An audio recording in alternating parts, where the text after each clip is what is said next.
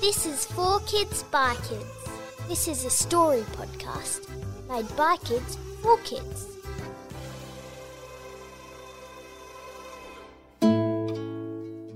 This story is written by Rosanna Bertola, 11 years old, from Brisbane. It's called My First Friend.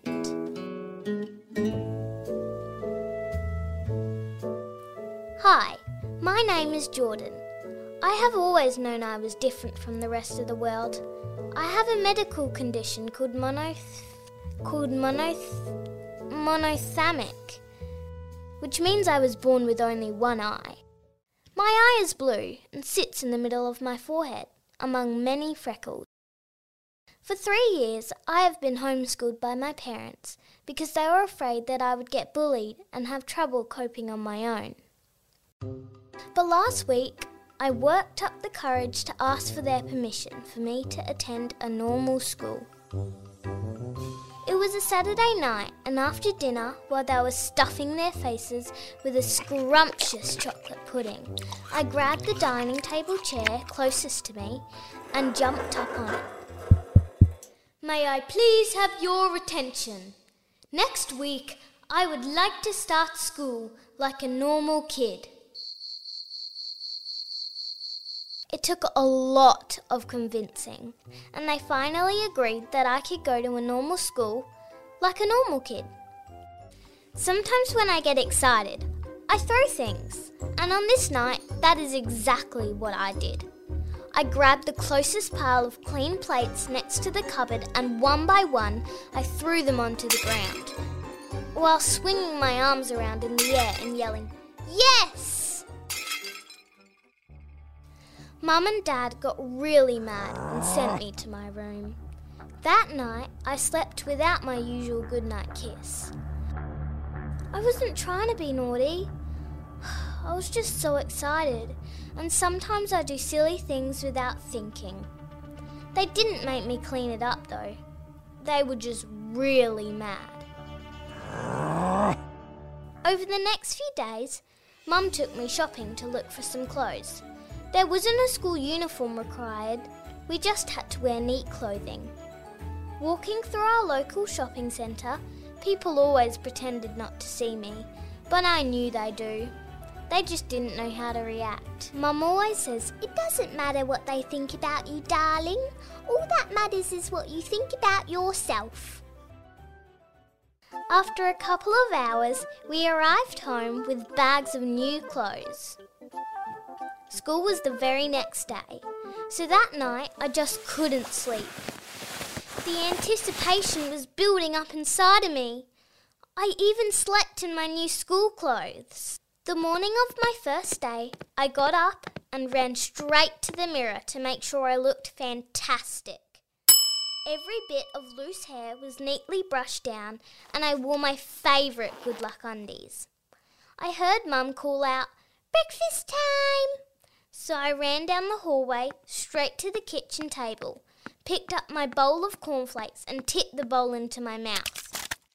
No spoon needed. Most of my cereal landed on the tiles, not in my mouth, but luckily my clothes stayed clean.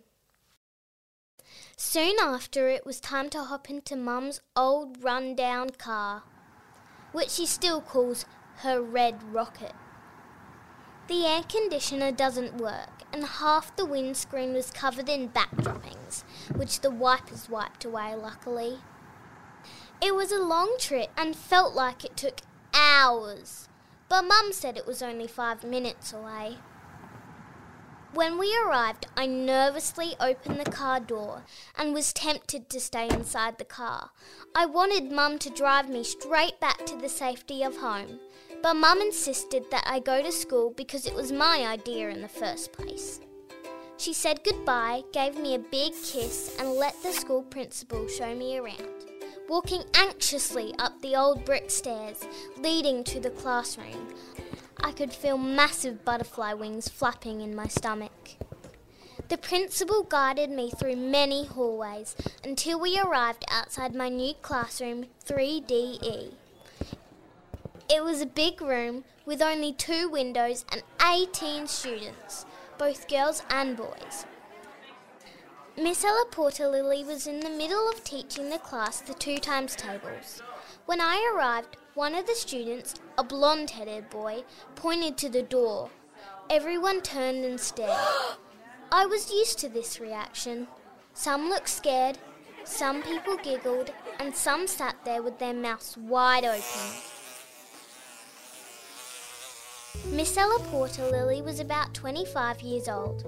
She was wearing a pretty red dress with flowers on the sleeves, and she smiled warmly and made me feel much better. As I scanned around the classroom, I could see many people whispering to the person next to them, but I didn't care.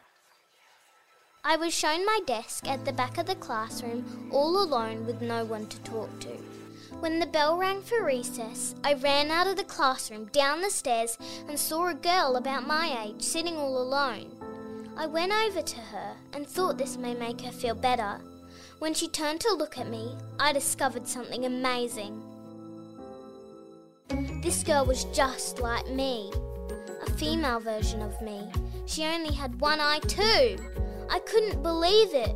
Her name was Adriana, and of course we became friends. We became best friends.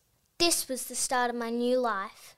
I was a normal kid, at a normal school, and now I had a normal best friend. If you want to submit a story, head online to 4kidsbykids.com.au. See you next time.